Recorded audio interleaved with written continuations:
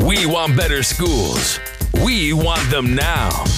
Stand in our way, and you'll catch these 8 black hands with Ankrum, Cole, El Mekki, and Stewart. Join us now for an hour or more of talk on education and culture. Yo, fellas. How's everybody? Man, that intro always makes me feel hype. It makes me feel like we're supposed to do something afterwards. We're supposed to jump up or something. I don't know. Yeah, that is some hype music. That is some hype music. Mm-hmm. I love that shirt that Ray got on. That's a nice shirt. You know, was it Colorado? It says something about people and whatnot. That was dope. Well, it was until he left. Coming over the mountain. It's all good. How you doing, Street? Talk to us, brother. Hey, man, doing well, man. It's just, long weekend. Tomorrow's Dr. King's, recognized birthday, right? And, we'll talk a little bit about that on the show today, particularly like how we should actually be teaching them. I sometimes feel like it's, we'll get into this later. It's really, I have a dream speech day, but really just that one line. One day I'll dream the boys and girls will hold their hands, It was just like. There's more to that. There's more to it than just. Far more than that. I'm wondering. And this is a bad thing to say because this is starting off with the bad take. I'm just wondering if it's time. Like, first of all, we fought real hard for there to be a holiday. Mm-hmm. I remember by the time I get to Arizona, right? Yeah, by the time I can remember Arizona was a holdout. Everybody was a holdout. The president was a holdout. Nobody wanted to do it. We should have put a sunset on that. Why? I wonder if it's time to end it. No. Yeah, I wonder. Expand it. No, see what happens is when they sunset it. Why? Because of how it's being used, or this is what I want to sunset.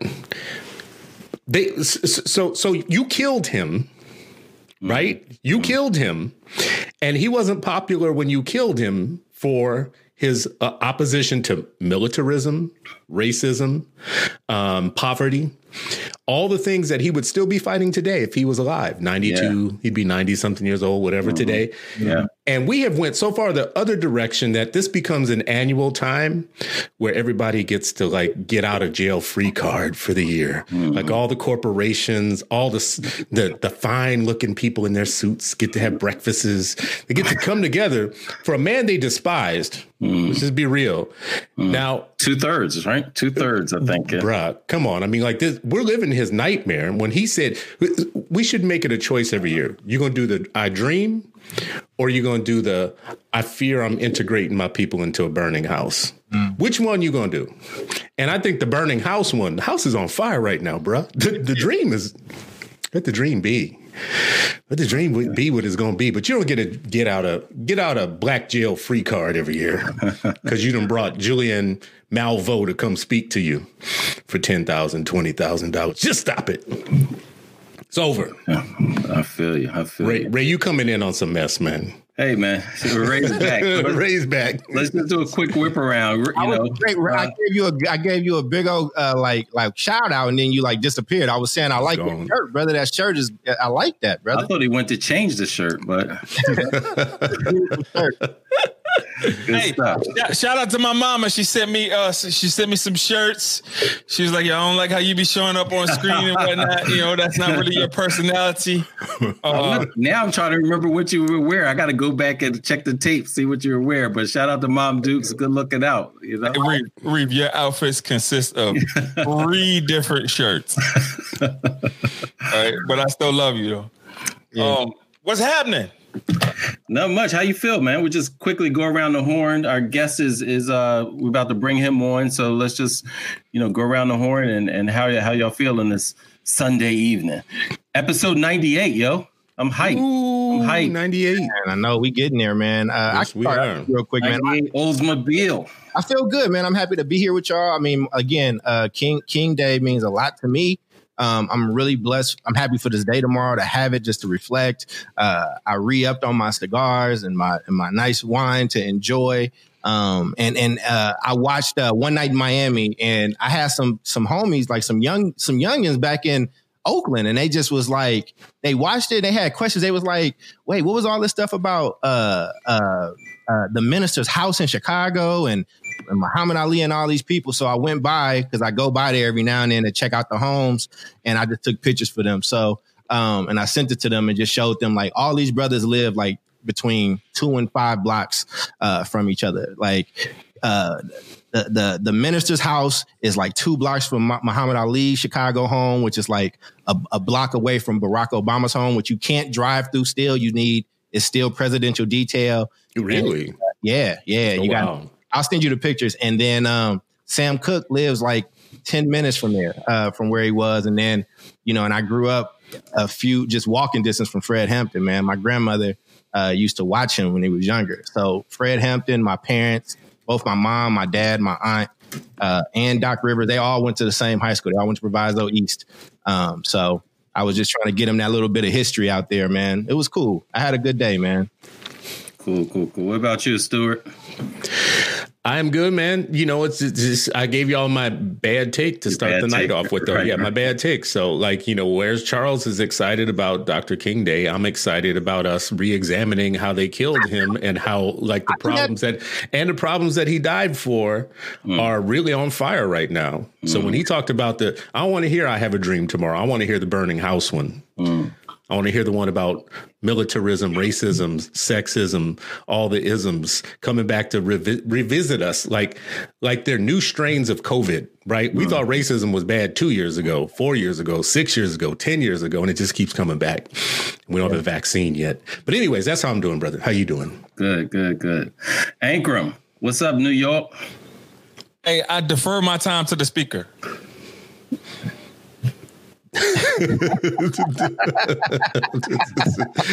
Run with it, Sharif. Run. I am. Listen, we're excited about this episode. We got our brother DeRay McKesson on, and just going to do a quick intro to him. For those who have not, who don't know this brother and his work, or those who do, just a quick reminder, that one brother DeRay is a civil rights activist. He focuses primarily on issues of innovation, equity, and justice. He was born in Baltimore, Bmore City. Ankrum had a little stint down there. Stand up the hill, stand up. I knew he was going to hop in there, one, DeRay, he's been an activist, since he was a teenager, advocating for children, youth, families. He's a leading voice in the Black Lives Matter movement, as well as a co-founder of Campaign Zero. He's been praised by President Obama for his work as a community organizer, and he's advised officials at all levels of government as well as internationally.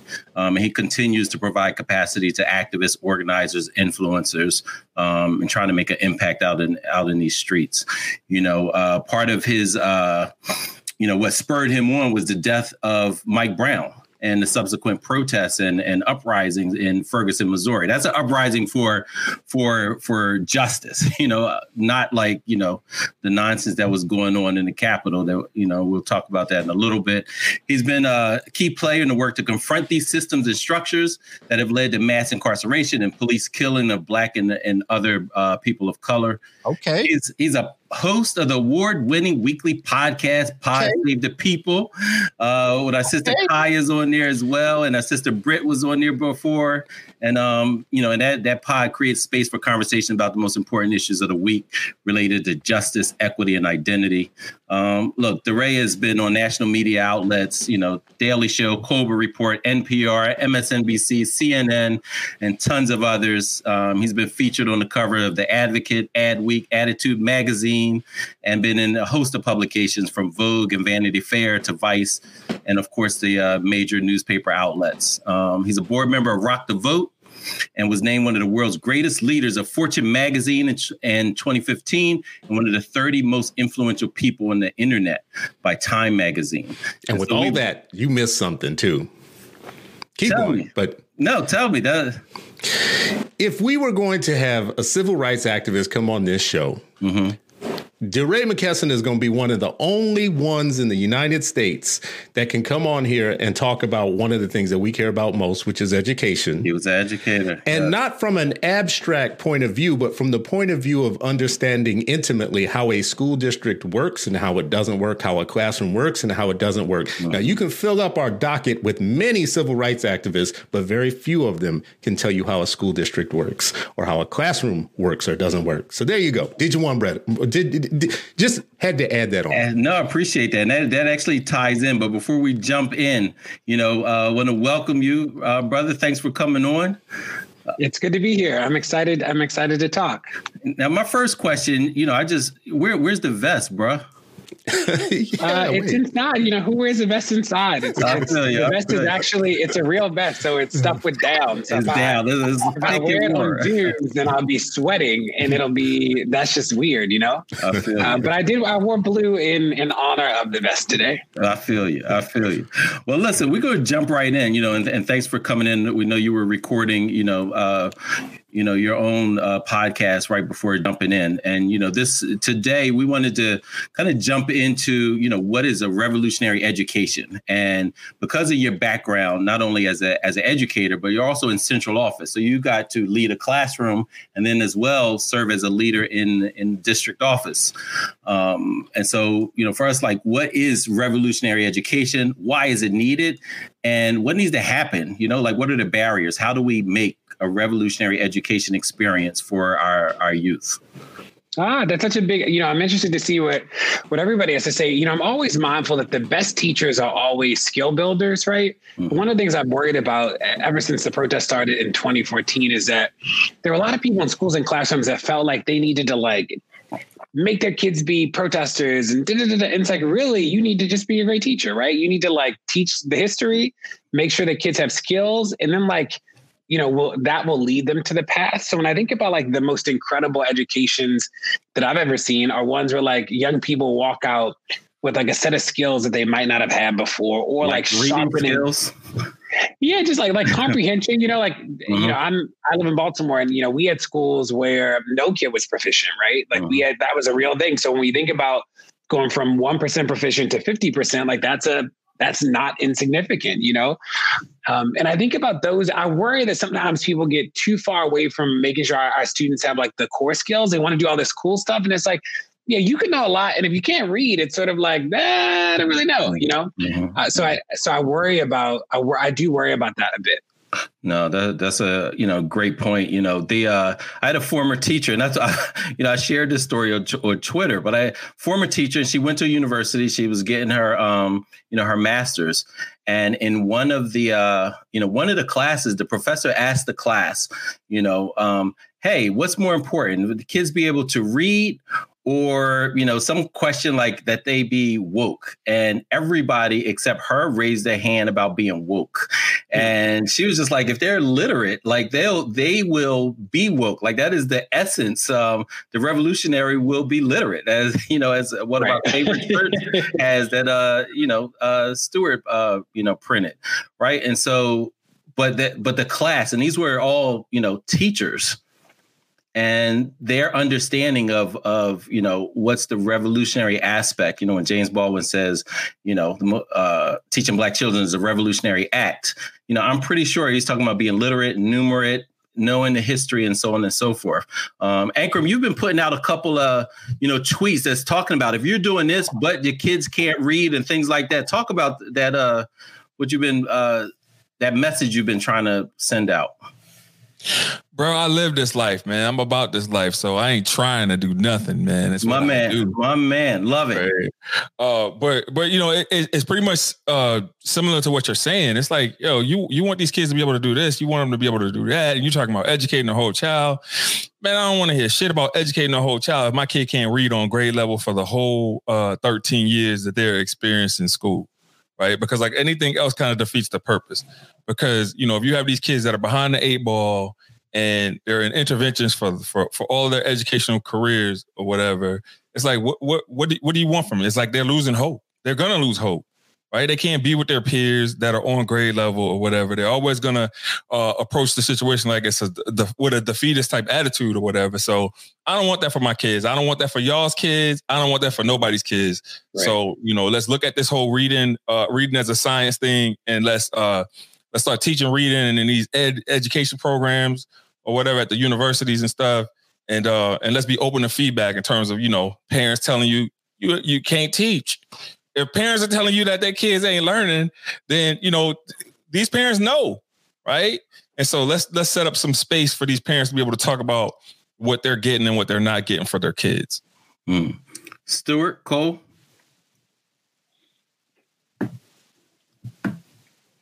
Stuart, you muted?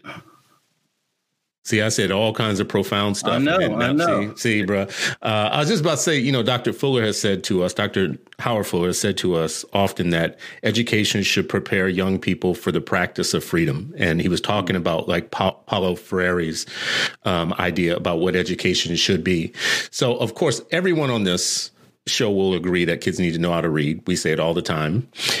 At a low bar, right? Like it's just at a very basic level, that's such a low bar. Let's say that you do know how to read now. When I hear you talk to Ray about core skills, like how are you going to translate that into core activist skills too? Like you can read now, you can decode the world, but not everybody knows how to organize. Not everybody knows how to, not all the students are going to know what to do when they walk out, for instance, of their school because of their conditions, or even how to organize a walkout. Do you see like a translation between what we teach in schools, teaching kids to be literate, of course, but also how to defend themselves, how to intellectually defend themselves, how to participate in their government, how to be a citizen beyond just knowing how to read? Yeah, and I think that, when we all talk about literacy, we are necessarily talking about comprehension too, right? The ability to not only sort of read the words, but understand them. And when I think about the organizer skills that you highlight, or like what that looks like, this is why we often, and this is one of the things I worry about too with what's happening with the pandemic, is that, for me, student government was really powerful. That if I hadn't had student government, I wouldn't have been able to learn a host of things about what it meant to be on a team and what it meant to get critical feedback and what it meant to plan. And those are things that I had adults help me process and understand. And that was actually that's beautiful. The other thing I'd say, and I did used to work in the central office. I was a chief human capital in the school system. Is one of the things that I don't know why I'm starting with all these worries, but another thing that I'm always mindful of is that when in the public conversation, when we talk about students, it always is sort of like this cookie cutter, kid in a district. Whereas at the district level, we were always like, yeah, that one classroom was great. And you did a really cool thing there. But I'm worried about 80,000 kids. I'm trying to figure out a solution for 90,000 kids, right? Mm-hmm. So that means all of my transient kids, the homeless students, the young people in the autistic program, all of those young people are equally deserving of all of the things too. And I do want us to complicate the way we talk about public education, because I worry that it never actually touches the range of kids that show up in our schools, but it sort of is this, very sort of superficial idea of a young person. Mm-hmm. That's a great point. I mean, our kids are showing up in many different ways, and we are always talking about the theoretically struggling, pretty racially redundant, homogenous in our mind, a very stereotypical student, actually, to tell you the truth. And we've talked a little bit about this on Freedom Friday, Elmeki, you have geeks, you have nerds, you have jocks, you have a range of Black life in student life that we never talk about. We talk about it in white life, white student life. We give them a range, but we don't think about the range of Black kids that we have showing up in our schools. I don't know what we do about that, but we should change our language, I think, in some ways. Cole, hey, throw that thing to Charles. Can I finish? All right. Cole, how does that you just jumping and interrupted? My back, man. New York nasty. Chill out. Relax. Look at that your shirt. Take a mirror picture and just relax. New York nasty. Cole, how does this relate, particularly with the energy converters? How are some of those conversations about them being prepared and for their future and being those activists really agents of their own destiny? How does that all play out? Yeah, man. And just real quick, we'd be remiss. We mentioned Howard Fuller. Happy birthday to our OG, who we all love and know. That brother still kicking and still out there raising all types of good hell on behalf of our people. So happy birthday, Dr. Fuller. We all love you over here. I would say in Energy Converters, and we just talked about this on Chris's show, was we try to when we talk about building the agency of young people, that includes everything that Ray was talking about, making sure you can read, that you can do math, that you can do these things. And also you have really dope, critical thinking skills. One of the things that I'm trying to do in 2021 is take all these things that we've overcomplicated and bring it back to the center, bring it back to being simple. All right. Are our kids thoughtful? Do they know what quality is for them? So when we talk about Energy Converters, what we try to do is show them a bunch of different realities, right? Because a lot of our kids in schools, I've only been to their school. They don't know if they getting quality or whatnot, and the story that I shared with Chris was that, I had a 383 at one school and then I transferred, my last year, and I thought I was AP English ready. And then I got in that class where they didn't lower the standard and I didn't know what a thesis was. So how the hell can you be the revolutionary or all these things, when you only teach kids to be quote unquote woke or activists, what you got is a lot of people screaming and yelling without having actual solutions that can benefit all those kids. So that's one of the things that we try to be aware of, right? It's how are you also being able to do those things academically and be okay social emotionally, but also look at social issues and have a real and have real solutions and bring real solutions to the table and communicate those solutions. So I'm glad we got good brother D-Ray on. I just want to say, D-Ray. Well, I feel like I may have spent more time with him than you have, but I feel you, brother. But I would make sure I say his name right. But I just wanted to show him love. It was in the notes. I just wanted to show him love. Was it in the Slack, bro? I wanted to show him love, though. But let me tell you why I wanted to show him love. Because he always show love back. And it's a lot of folks, when they say don't, as a kid and you got people that you look up to or whatever, you know what I'm saying? And you meet some of those folks and they not the same. They don't show that same kind of love. So the brothers always made time when I've needed them to, whether it was for me or something I was doing for my students. And I wanted to highlight that because I think that sometimes that gets left out, especially when people try to attack or come for homies or whatever the case is. So just know I got your back, man. And thanks for being here with us. I appreciate it. Something that you said made me think about, I used to run an after school center. I opened up an after school center on the west side of Baltimore a decade ago. And I'll never forget when it launched, because it was this and I worked in after school at a couple of places. And one of the things that I think happens with Black and brown and poor kids specifically is that the places that we construct for either their learning or their after schoolness is a whole lot of love, and that's it. So we're like, you know what? We just want all the kids to be off the corner. So they're here, they're with us for 5 hours, and it's no skill. We ain't teaching. We're not exploring. We're not exposing. We literally are this is love. And it's that's not love, right? That actually hurts our kids in the end. And I've been in a lot of classrooms too, where we all know this, but the bigotry of low expectations, and they'll be well, he had a really hard, and you're yeah, he still needs to learn that skill, right? So we need to deal with the hard social reality that might be present. And we need to make sure that the skill is present too, but we don't sacrifice it in the name of loving kids. And I feel that happens often with our kids. Yeah. Yeah. I think we talked about this on a previous show where you can, love kids to dumbness, right? They know less because of your love, when love is actually, if I love my child, that means I feel accountable for their outcomes. I feel accountable for their success.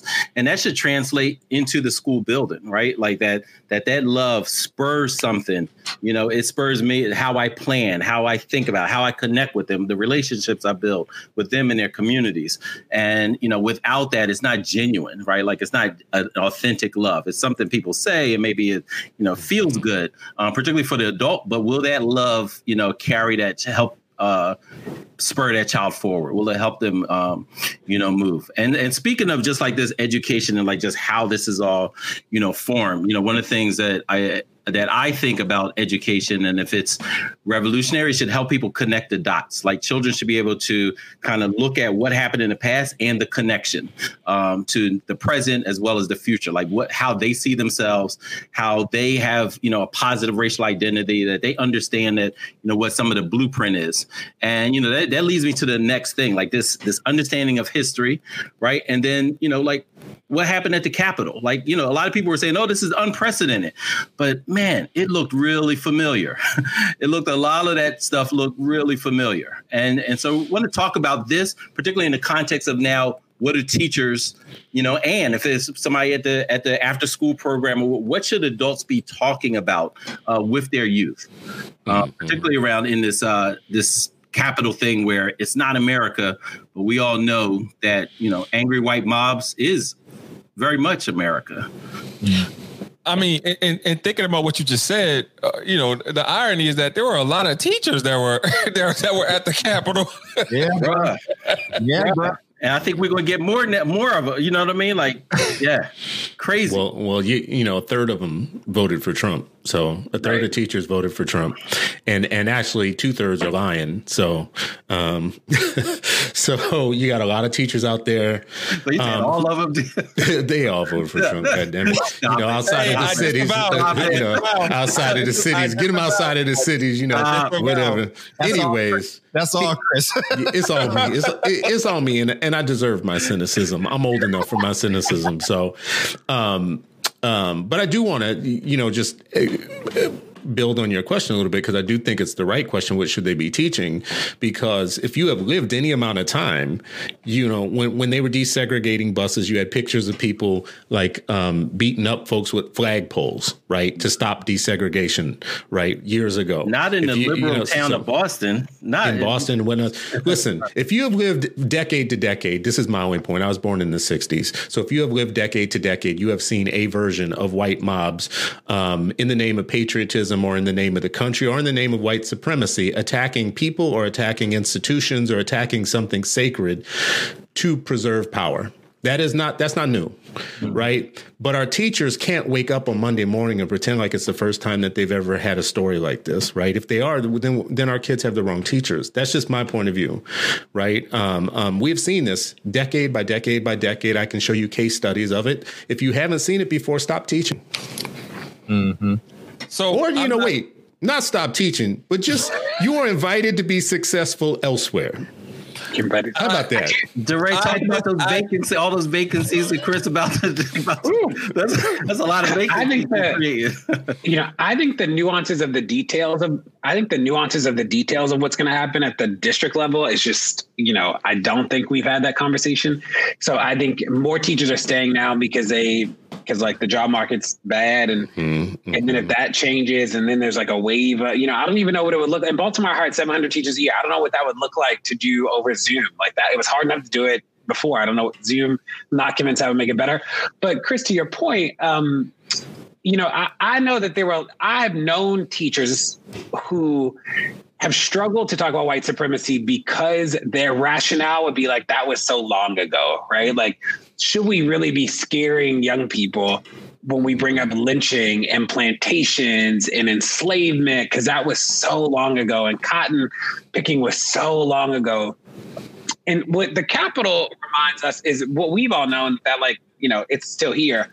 But it'll be interesting to see that translate itself into lessons in the classroom, because it disrupts that myth that this happened so long ago and that this is real life for people. And you all know, you heard stories of teachers when Trump got elected, how I talked to a lot of teachers and principals who elementary school, they're kids came in and they were like, is my friend going to get deported? What we say as organizers is that young people often have the experiences before they have the language. And part of our work is not to penalize them for not having the language, but to honor the experience. And I think in this moment, we should deal with what it's like for young people to see this happen. It's on TV. Everybody sees it in the middle of the day, and they may not have the language to describe it, but they saw it, and we should be teaching about how this is a part of a legacy of white supremacy, not sort of a one-off. Mm-hmm. Right. Talk about that. Like you're training some other principals and things like that. How might you help them if they're nervous or they don't know, what to say to their staff about like how would you characterize this, or how did you characterize it for your staff? Because I know you were communicating about this early on. Yeah. So real quick before we even get to how I communicated to the principals. Where's the super producer? Well, I don't have the main screen. What's happening? Yeah. All right. Anyway, there he is. That's my guy. All right. So one thing I want to touch on real quick, though, right, is that before we even get to the Capitol, right, there's some things that are happening in these classrooms that we are not talking about, right? And so one of those things that we're not talking about is just how folks just arbitrarily give kids grades. Right. And so like you got kids that are writing essays and stuff that they aren't being provided rubrics. Right. So they don't have any kind of understanding of what the expectation is for them. Right. And so then if you're not giving them critical feedback in terms of like how to improve upon the work that they've done, then how are they going to improve for the next assignment? So that's kind of setting them up for failure in the sense that I don't even know what I need to do differently in order to improve my grade. And that's what's happening in a multitude of these classrooms, and nobody's talking about it. Right. Mm-hmm. And so I feel like it behooves us to have these kinds of conversations because, our reach kind of goes far in terms of, professors that listen to our show or whatever, that people that are adjacent to university programming and stuff. And we got to teach these teachers. Shit, I don't want to spend the whole first half of my year training teachers that have been in 4-year programs. I don't want to do that no more. I have no interest in doing that. And so you got to teach more than the teachers, though. But I was going to say that, I hear what Ray's saying, but I think there was a lot of people. I heard a lot of teachers saying this isn't who America is, right? And it's like, wait a second. And especially exactly who it is. The problem, right? But like, I mean, I did a whole lesson on it. I'll make sure we put it up on the A Black Hands YouTube page because we went down it. Like the Wilmington insurrection of 1898. This stuff isn't new. White people are not used to not getting their way here in the United States. And when they don't get their way, they tear shit up. But it's always, well, look at them black folks and look at what Black Lives Matter did and look at what they did. First off, don't you ever, one, that wasn't really Black Lives Matter that was doing that to Targets, but don't ever compare Target to the Capitol building. Let's just start there with some common sense. Like, I know Target is way more important.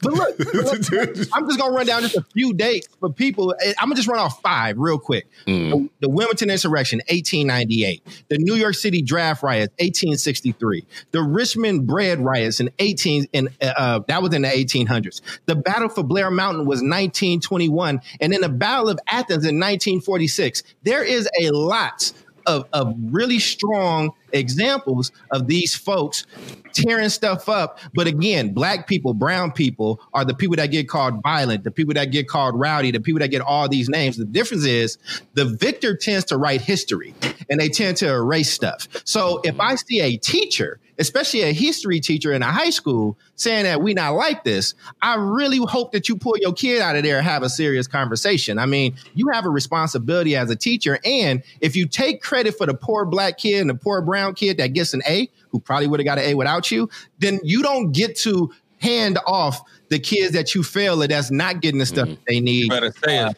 You don't get to have it both ways. It's either the system all the way, you know what I'm saying, and you got some agency in it, or you don't.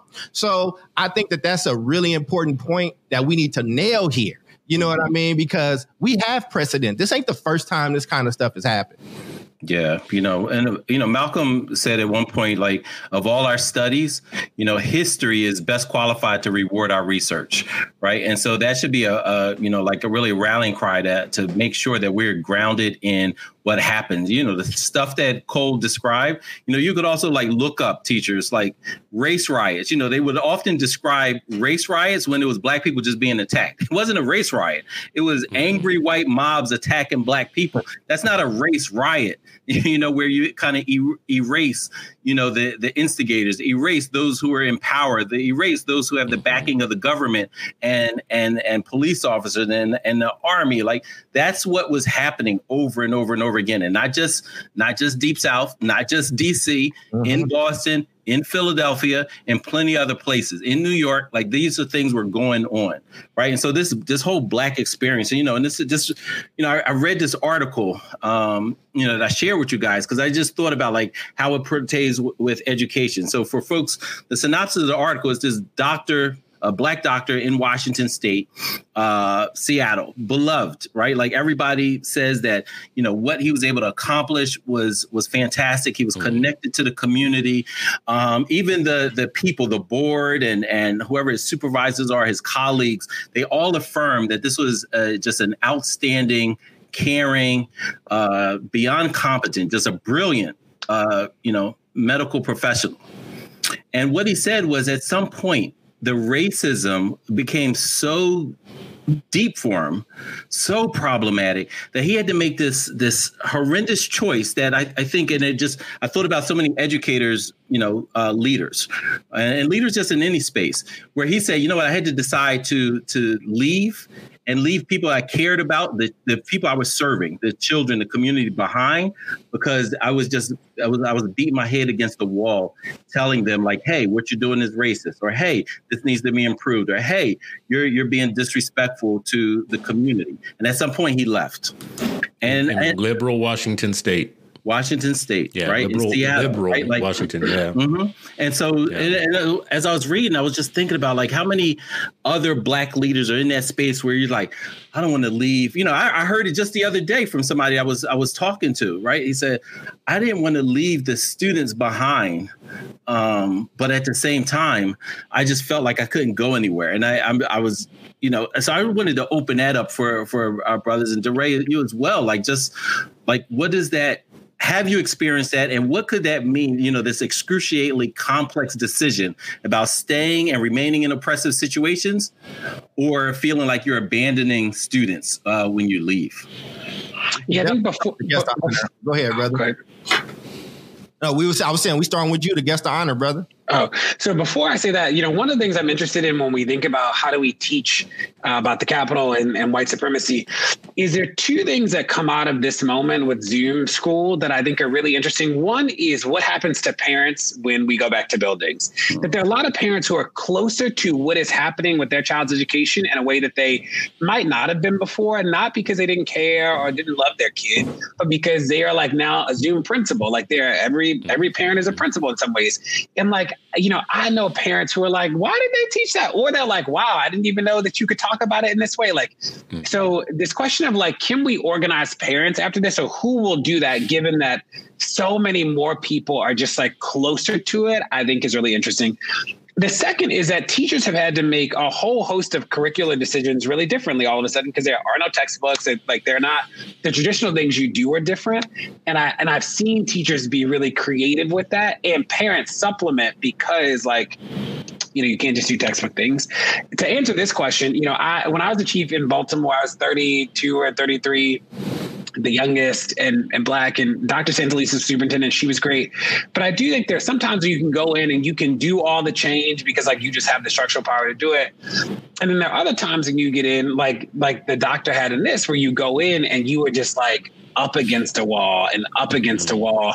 And I think at a point you have to figure out like how long you can do that battle. When I was in the school system before I was chief, I was in a really senior role, but there were a lot of people who made decisions I disagree with. And like, I didn't have any structural power to do anything about it. And at that point I was like, you know what, I'll ride it out. I'll do what's right for kids. I'll fight for kids every day. And like, we'll pray. But I do think that gets exhausting. I'm hopeful that we can build community so that we can force institutions to do differently. What made me sad about this guy was that there wasn't enough internal pressure to force the institution to change despite his protestations. And then he leaves and like the institution seems to be largely unchanged still. And that is sad. Yeah. Hey, Breezy, jump in here, man. I don't know what's happening right now, but Breezy, jump in here. Why you want me to jump in, bro? Because, man, like, Stockton ain't passing the rock. Yes, he. So real quick, DeRay.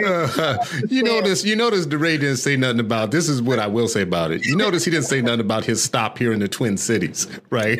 Oh, yeah. Right, like you know. I forgot all about that. That was hard. Right, see, this is my point. Like, and he left us. You know, feel like, oh my God, he left. Like, this brother came here. Twin Cities is a place that is super liberal, has more resources and money than it thinks it has. We have school districts that would love to have our resources. They would love to have what we have to offer children. And with all that we have going for us, fairly liberal city, very college educated, super down with so many kind of progressive things or whatnot. Lots of resources. We really do have resources. We're the Silicon Valley of health and human services. So we've got all kinds of stuff going for us that maybe Baltimore wouldn't have, or maybe that, you know, some other places wouldn't have, even as they're doing more with what they have than we are, right? Like, they're doing better teaching in some places than we're doing, right?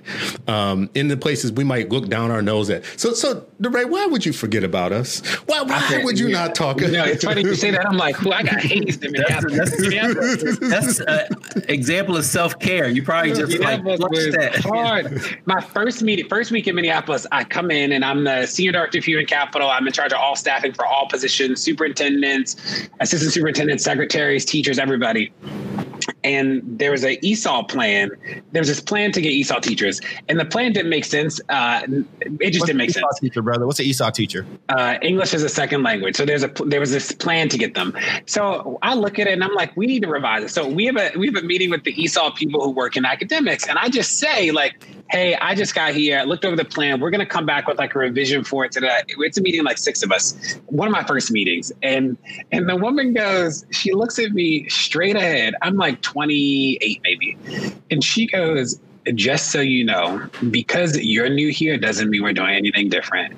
And I'm like, if this was Baltimore, we literally would be yelling at, like, this would be World War V. We would be like full blown fighting. Mm-hmm. And I just look at her and I don't know, you know, I have my Baltimore school system rage in me at that moment. And I just look at her in the meeting and I go, you will never talk to me like that again. And we just sit. And the room is like, you could cut it. And I'm like, I ain't got no more meeting. I just got here. This is like my 5th day. I have no more meetings. We can sit in this room all day long. And then she's like, I'm really sorry. And I'm like, I am too. So that was wild. But I'll never forget. One of like the most important sort of stories, I guess, in relationship to this question is in Minneapolis, there was no process for selecting principals. So like we would just sort of move people into principal roles, and it was weird. So I was like, you know what, first step, we're going to do a teaching reflection. So they're going to look at a video of somebody teaching and write feedback to the teacher. This is not, I mean, you have probably done this for 10, 15 years, but in 2014, this was really novel in Minneapolis. So we do it and we make a rubric and we do all this stuff and everybody fails. Everybody. It's like a nightmare. So, you know, it was just a nightmare. Everybody fails the assessment and it's not hard. The video literally, like, I wish I could show you, the video is a teacher teaching and she goes over the objectives. It's like 5 objectives for the day. A kid raises his hand and says, are we really learning all of those things today? And she goes, absolutely. I mean, it was like a setup. This wasn't very hard. And people did really poorly. So poorly, though, that there are a lot of people that like didn't become principals that year because of this new assessment. And in a level of white privilege that still shocks me, which is why I forgot all about it. There's one principal. There's one person who wanted to be a principal, and she did not pass the assessment. To deal with the backlash, the assistant superintendents made it so I had to personally sit down with everybody who failed and walk them through the rubric about how they failed, which was fine. But this one community makes a community meeting. They call an emergency community meeting that I am required to attend at a community center. So I get a call from the superintendent's office like, DeRay, they have questions about the new assessment you made. I walk into an auditorium with 150 parents who are demanding that I explain why this woman can't. And I'm like, I don't even know how to say it's because she can't understand instruction. Like, she can't read. It was like, so I'm like trying to not throw this woman under the bus, but talk about like the rigorous rubric. But I'm like, this wasn't hard. The fact that she like doesn't know what instruction looks like should actually concern all of you. You know what I mean? She's a good person. Right. It doesn't make her like a great educator. And like, what are we doing? You know? I feel so vindicated. Now y'all all know why America has a Chris Stewart. Y'all all know the birthplace of a Citizen Stewart now. There is a level of white privilege in a school system that is failing Black and brown students in the Twin Cities that escapes me how it survives year to year without greater scrutiny because we have resources. Wild. It's crazy. I got a call one day from somebody being like, DeRay, I used to set all salaries. So he goes, I accepted my salary up, da-da-da-da-da. And I'm like, we didn't make an offer. He said, oh, no, somebody in another office called me and told me this is what it's going to be. So I get up out of my desk. I go to the superintendent's desk and I just say, I don't know what I thought I was doing. I go, only one of us is setting salaries in the school system. I'm happy if he does it, but we both can't do it. And I'm okay not doing it, but we both can't, and I can go.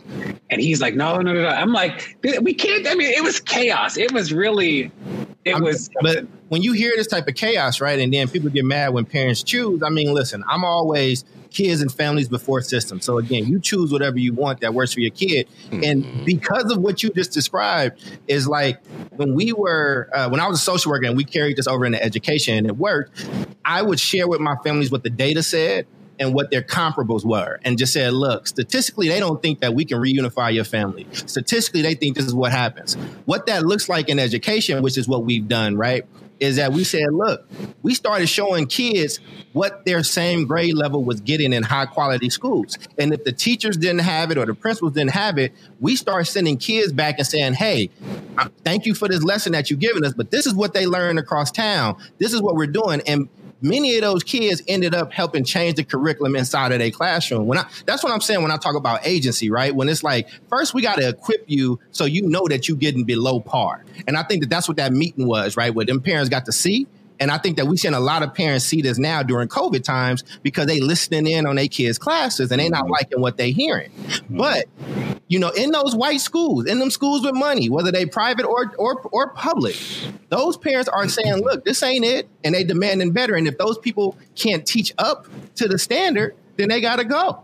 You know, look, it's a lot of nice people in the world. It's a lot of nice people. But if you can't put out a fire, I don't want you showing up in the fire truck if my house is burning. You know what I'm saying? Like, let's take very complicated things and bring it back to the simple space. I really think there's a lot of people, and DeRay, you know this, man, just from the work that we do and what you get to see. There are people that make their bones, that make their money and their names by taking things that can be simple and parents and students could actually understand and overcomplicating it on purpose. They want to give it a new name so they can write a new book. They want to call it something else so they can get on and speak into it. And what I'm saying is parents and kids, look, I played basketball. It's like teaching a kid how to do a crossover and fadeaways before you teach them the rules of the game and how to do a layup, man. And I think that, like, you got to make sure that you got the basics down if you teaching my kid. Like, and I got to hold you to account. Let me follow up with what DeRay was talking about. Have you all been in situations where you felt like, you know what, I'm banging my head against the wall and I have to leave, or you know what, because of reason XYZ, I don't feel like I'm as successful as I could be if I didn't have my right hand shackled to my left foot, but I'm going to stick it through. Like what would cause you, Ray felt like, DeRay mentioned like when he felt like he didn't have the power to actually change things, even though he was trying to influence it. What would cause you to say, you know what, despite the people that I'm serving, I have to leave for my own sanity, or hoping somebody else, the next person can do it better? Like, what would push you to make that decision, stay or leave? I think for me, it would be a year or two consecutively of me not seeing improvement in student achievement. I would really beat myself up about that if I didn't see if my students across the board were not seeing growth. I think, if it's one grade or if it's isolated to like one or two grades, then I know that I can come up with a plan to go in and fix it. But if it's something that's across the board and it's like more than 1 year, then I got to hold myself accountable or whatever, because like I can't sleep at night knowing that my kids are in the school that I'm running and they're not learning. And I know a lot of people don't really look at it like that, They won't really like self-assess and hold themselves accountable for kids not learning. But I'm just built from a different cloth, bro. Like, I got to make sure that my kids are learning. I got to make sure families are getting what they need. And I got to make sure my students are getting what they need as well. Also, and lastly, I got to make sure that teachers are in the best position to motivate our students. And that happens by, you know, clearing some of the obstacles that, you know, that bureaucracies can put in front of teachers in order for them not to be their best selves in the classroom. Cole? I mean, I worked in the district and I had a district position. I mean, I was really clear on my role in the district that I went to school in. And I just knew I was a double agent, man. I just knew every time I was going to go out, I was going to tell these people the truth. And I was going to give them the language and I was going to give them the pathway to go ahead and change stuff. I mean, because here's the thing. Systems move slow. And if we're talking about, I mean, poverty is not going to end tomorrow and these systems not going to improve tomorrow. I did a talk, bro. Like, look, charter schools go up for renewal every 5 years, but there are district schools that have been bad for 50 years. 50 years. And easily. And it's baked in excuses. So my thing is, look, what I would tell my teachers when I was working with them is, you knew the type of place we was coming into. Like, you knew what we had kind of happening here. And that's not to put everything on you. Like, I can actually work well with staff that are like, you know, we want to get better. We understand this and we're going to do this thing. But what I can't work with is if you already got a baked in reason and excuse for it, yet you take the praise on those kids that would have been okay with you. So for me, it was, I'm going to be here for a limited amount of time. And while I'm here, I'm going to give as much game away as possible.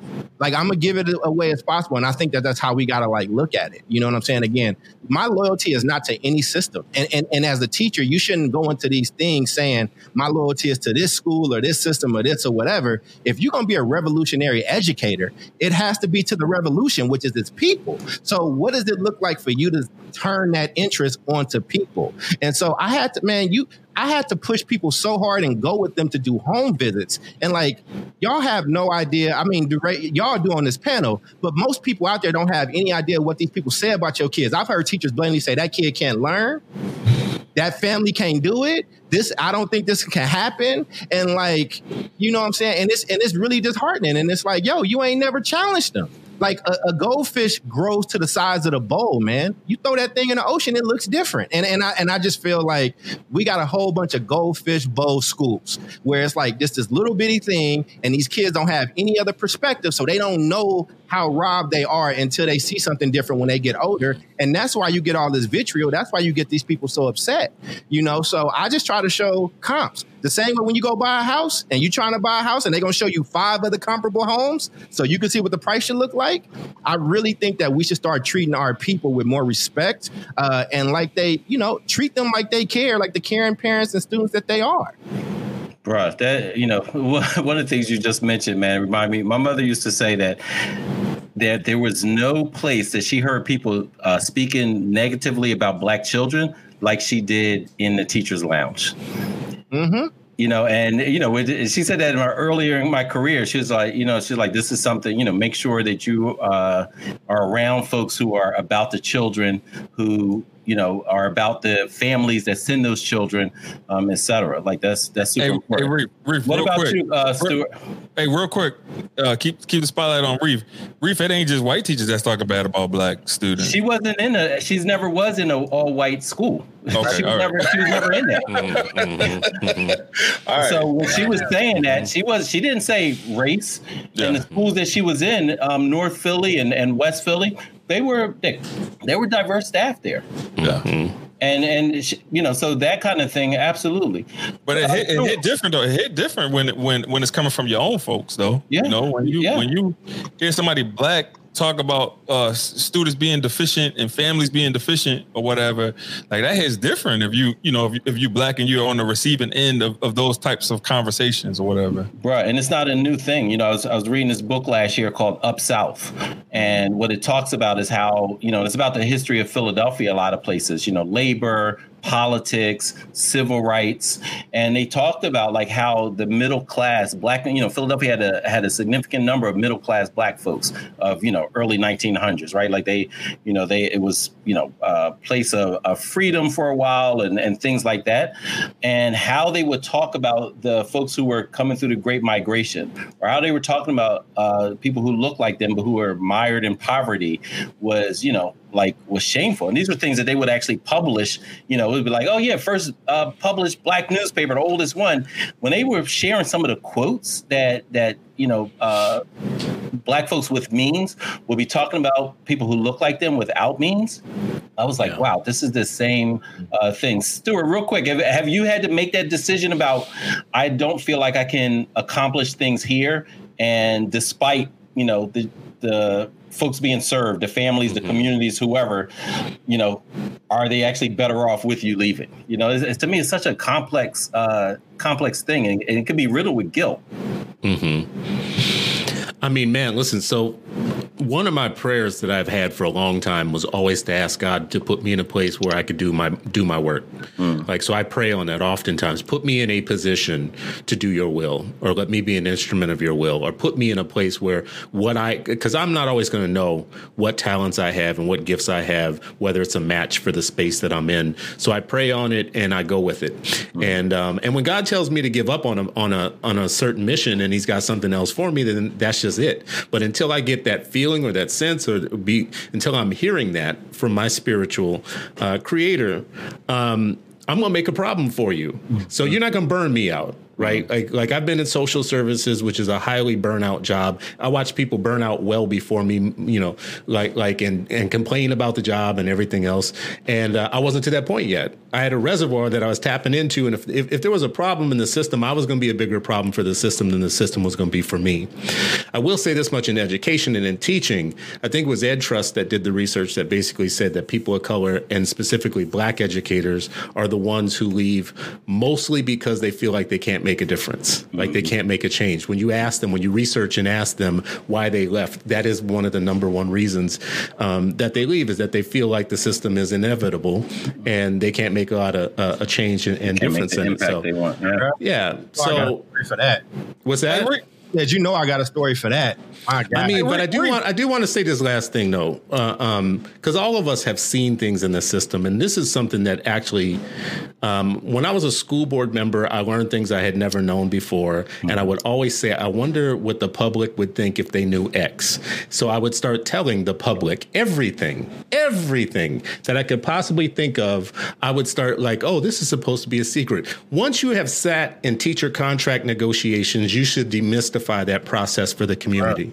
You should tell the community what is said in that room with the most important investment that a school district makes, the biggest amount of money they're going to spend. The things that are said about your people in that room should never be a secret to the community. The things that you have heard teachers say, and DeRay, you could probably like chime in on this. You interview 1,000 teachers. You do hear some things that get to be troubling over time. The public should know those things, right?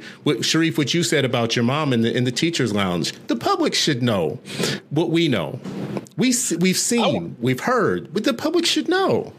I want to hear DeRay talk about these exit interviews from black men in the systems that you've been in HR or whatever. Like, what are these folks saying in terms of like why they're leaving the profession? It's hard, Baltimore.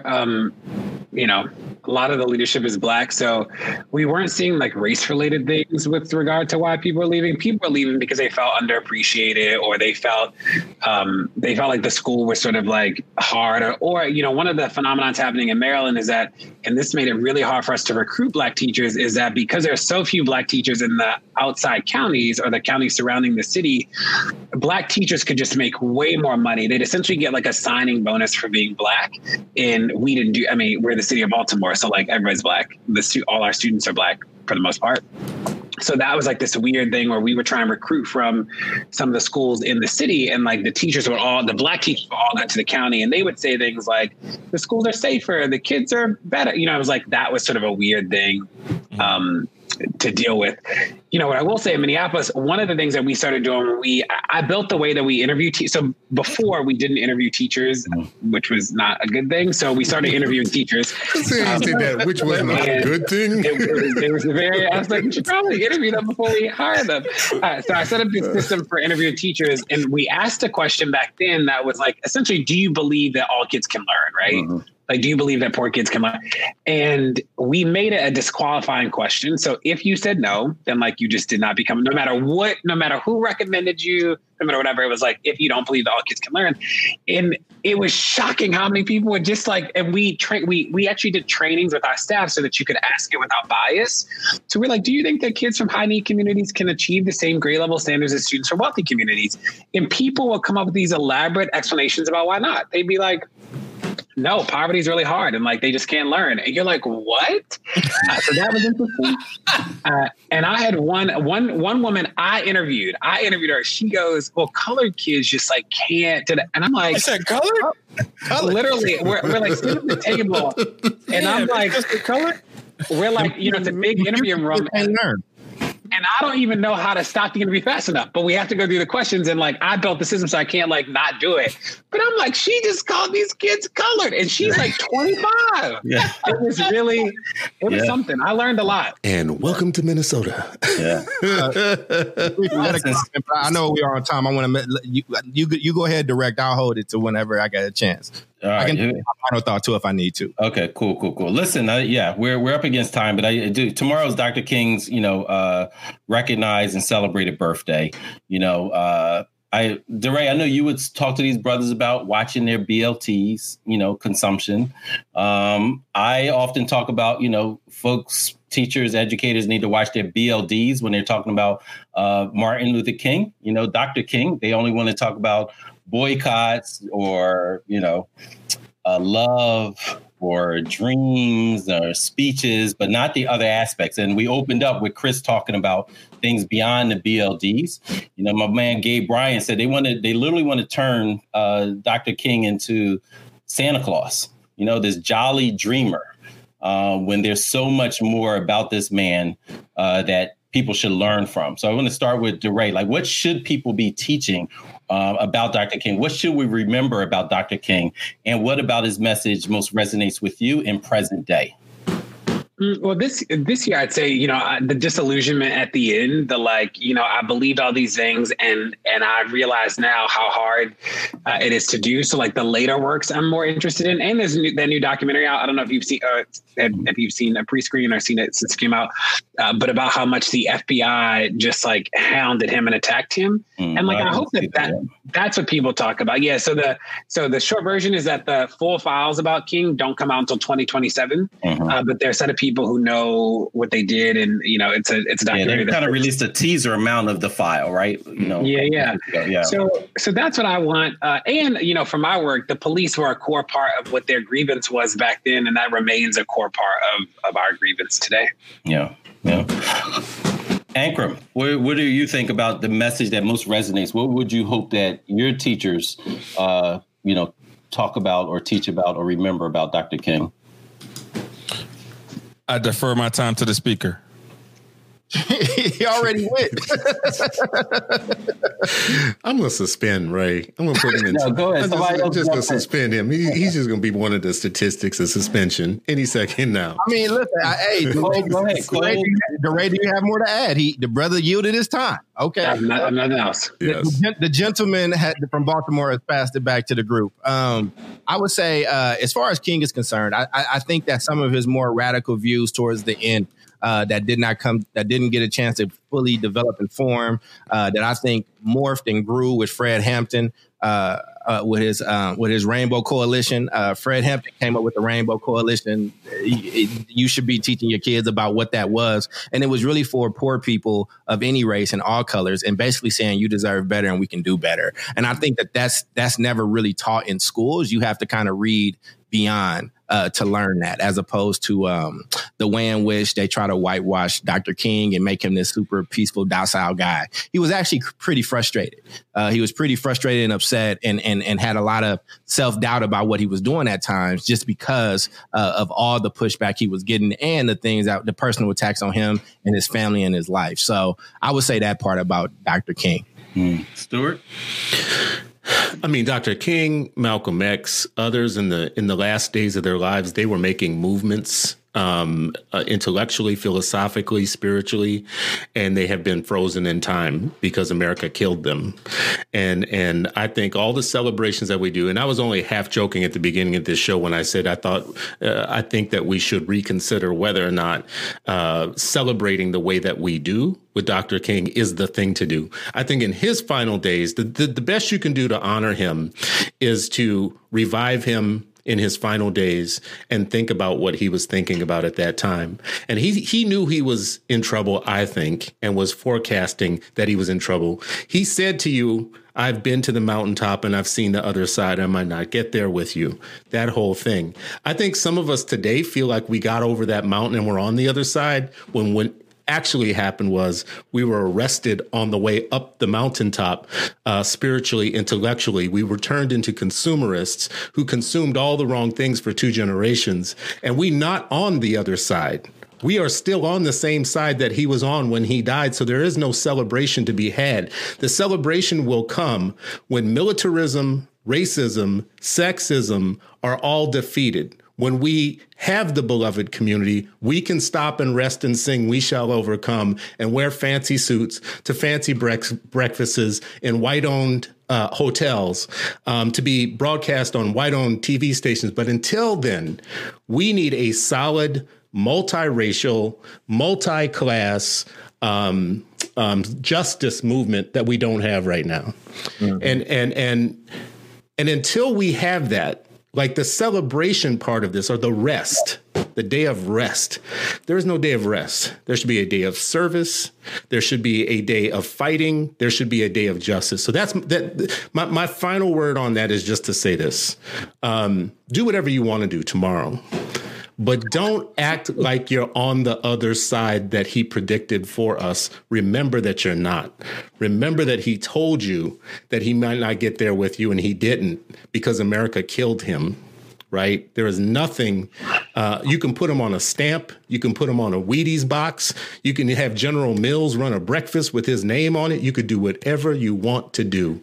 We are still not free. We are still a militarist society that has poor people in it who can't eat. And that's a problem. Yeah. You guys have been listening to another episode of Freedom Friday. We're not done. I know. Absolutely. I mean, and I would just say, add to that. I think, and I think Michelle just put it in there. I would push educators to really look at how he analyzed education, schools, how he looked at power, and what he said, as far as the difference between fighting against public institutions that were segregating versus having our own schools and having Black teachers teaching Black children, like what that actually meant to him, and what that meant as far as like ceding power to those who would try to take it from our communities, and everything else about the 3 isms that you just brought up. Well, listen, I know we're a little over time. Let's go through. DeRay, we'll ask you to go next to last about your final thoughts, but want to start off with Dr. Cole. Yeah, you had something else to say. Please blend it in. Yeah, and DeRay, your picture went away. I don't know if you were aware of it, brother. One, I just wanted to thank you for coming, and I hope you felt jovial and welcome and had a good time with us. And I also know you got a really nice show, and hopefully the hands get an invite. At least Sharif. At least Sharif. I promise I won't bring the stogie. To hell with Sharif. I want to go. Well, my final thought is just a quick story, and this is my right hand to God, and Sister Jamoke can attest to this. Everybody always says that you get the poorest, the newest teachers in these schools and all that stuff. Well, we wanted to take some of our worst performing schools, and we said we will offer bonuses. We will offer bonuses and more attractive salary for those that want to take up the task and that have been super successful. And we also said that in order to catch kids up, we had to extend the day or do a Saturday school. And guess what? The parents was with it. Like this, they was with it, right? And then they said that they wanted it.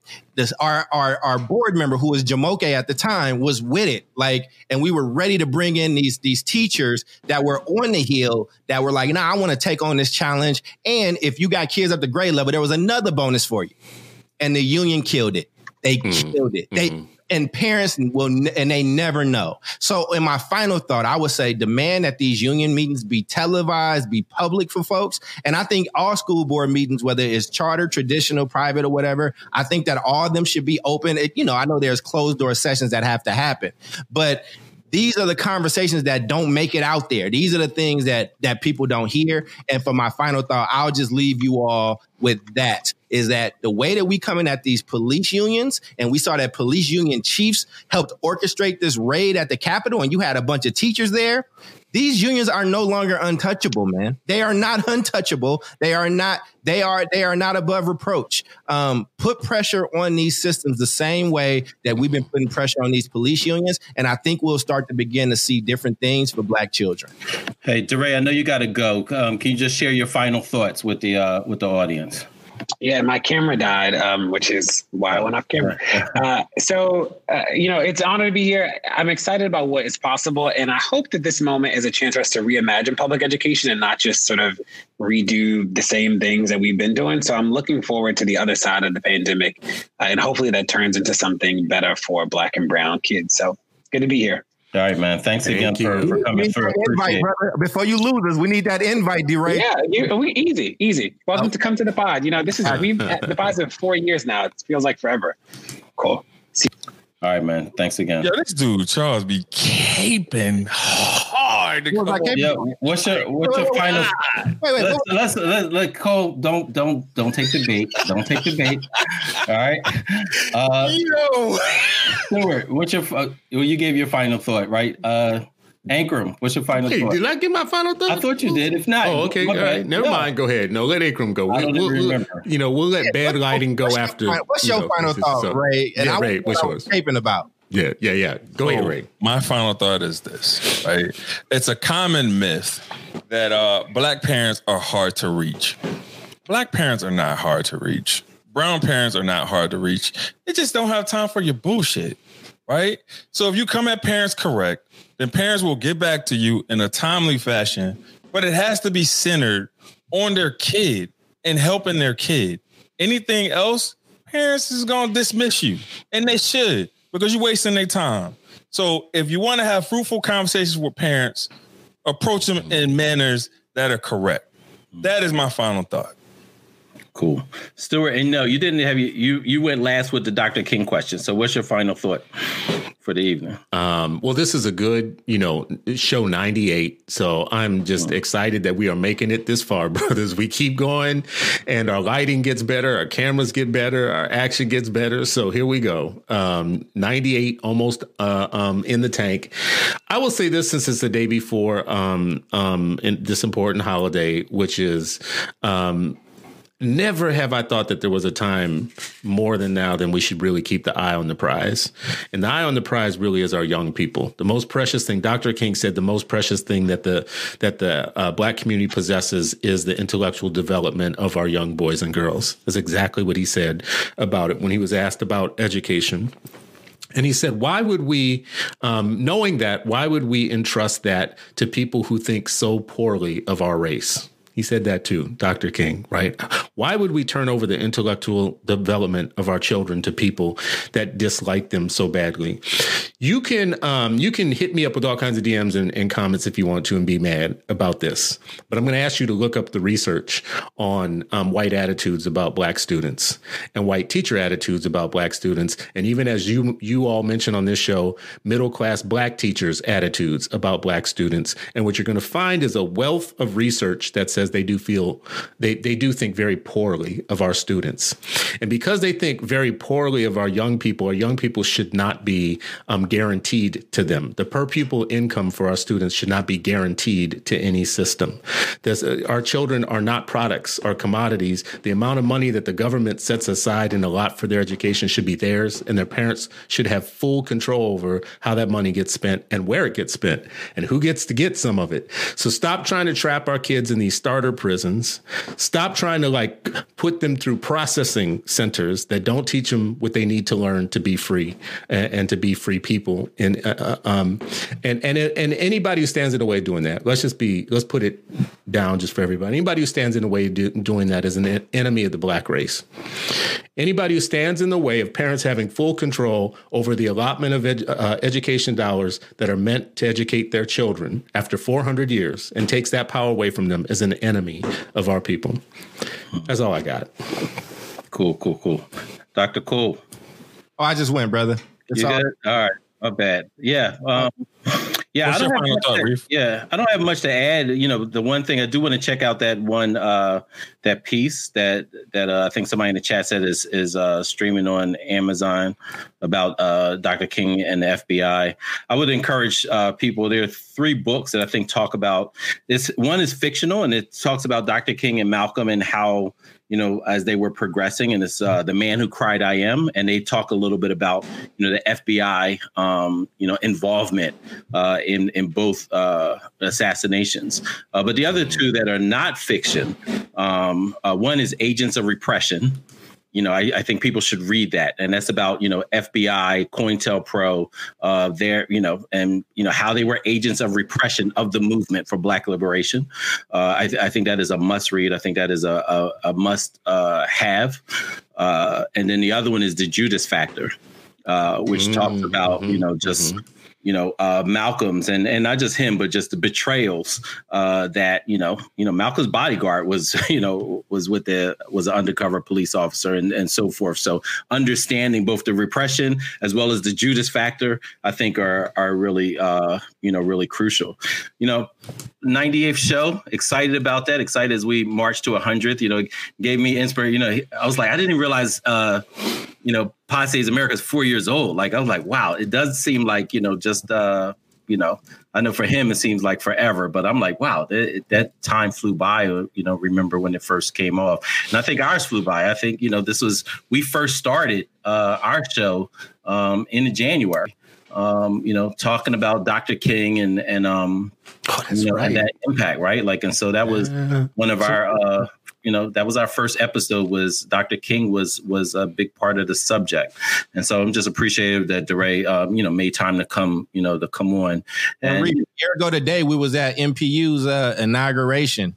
We were, man. That was a special, as y'all know, New Orleans at a Black-owned hotel. That was one of the few Black-owned hotels. That's right. And that was today, a year ago today. Yeah. Wow. Was it today? Mm-hmm. Wow. I got the video today from our panel. Yeah, that was a very special show for me. As you all know, that was me and my mother's last trip together. We would go a lot of places, but she felt so good about the launch of National Parent Union. Seeing all of these parents advocating not just for their children but for children across America, and she just felt like that was fantastic. And I know I had a great time as well. I know we got to roll out of here, but you know what the craziest thing for me about that day was? Number one, loving that it was an opportunity with all of us. The pictures that we have are with your mom there, which still to me ring out as special. But on the day that I was leaving, Malcolm X's daughter was speaking to the group, and somehow nobody seemed to tell me that until I was on the way to the airport. I think they did. It was also in a ton of emails, but everybody. Ray was supposed to tell me, and he did. Everybody was traveling a whole lot at that time, so I'm sure it ended up getting lost. But Ilyasah Shabazz being there, and was also super special. And the other thing I just want to shout out as part of my closing thought is, if you haven't checked out the other shows under the 8 Black Hands umbrella, please do. They've been going great. the Hers, the Cure, AOS podcast. Ray been busy. Ray's been super busy, and it reminds me of, another Dr. King's quotes where he said, "If you want to change the world, pick up a pen and write." And I think this podcast system, what he was talking about was raise your voice, elevate your voice, expose citizen Stuart, what you talked about, like make sure that people, the communities are aware. And I think these podcasts that Ray has been super producing behind the scenes helps people elevate the voice and tell the truth about what's going on, because that informs our parents, that informs the citizenry, and that allows people to organize around ideas and push for change. Well, that would be Podcast Diddy. Not Ray, Podcast Diddy. He put the name up there for a reason. And Sharif, hopefully I'm not out of line. I definitely would love for us to. Anytime somebody says I'm not out of line, no. that means they out of line. Well, I'm asking you for permission, because this is the year anniversary of the last time the four of us got to be with Mama Reef. So I would like to have this kind of be in her honor. And if you want to just say something about her to end this show, I think it's only fitting that you ended up producing and hosting today's show. And we didn't even, that wasn't on purpose. It just happened that way. Yeah, so just happened, I mean, if you want the space to, No, I appreciate that. I mean, what I'll just say is, my mother was an educator, and she loved her people. She loved the community, and she would often talk about. I remember one of the times when she was sick, you all called me from the, while you were doing the show. Ray called on his phone, and and I was like, oh, I just told her, I didn't even think I was going to answer it first. She's like, answer it. See what he said. And he was on the show, and, I was just able to share with you all what she said. And what she said was keep fighting, keep fighting. One of her big things was about just justice, educational justice, racial justice, environmental justice was the main three that she spent her time on. And she said, people, you want peace, fight for justice, because justice will give birth to peace. And so I'll just end with that. Like, let us keep fighting. Let us keep pushing, because at the end of the day, educational justice, racial justice, social justice, environmental justice, it's all connected. And we have to continue to fight for it. So you've been listening to the 98th episode of the 8 Black Hands. Appreciate y'all, brothers, and looking forward to 99 and then 100. You have been listening to the 8 Black Hands podcast with Ankrum, Cole, El Mekki, and Stuart. If you like what you heard, follow us on Twitter. Our handle is at 8 Black Hands 1. Thank you for listening.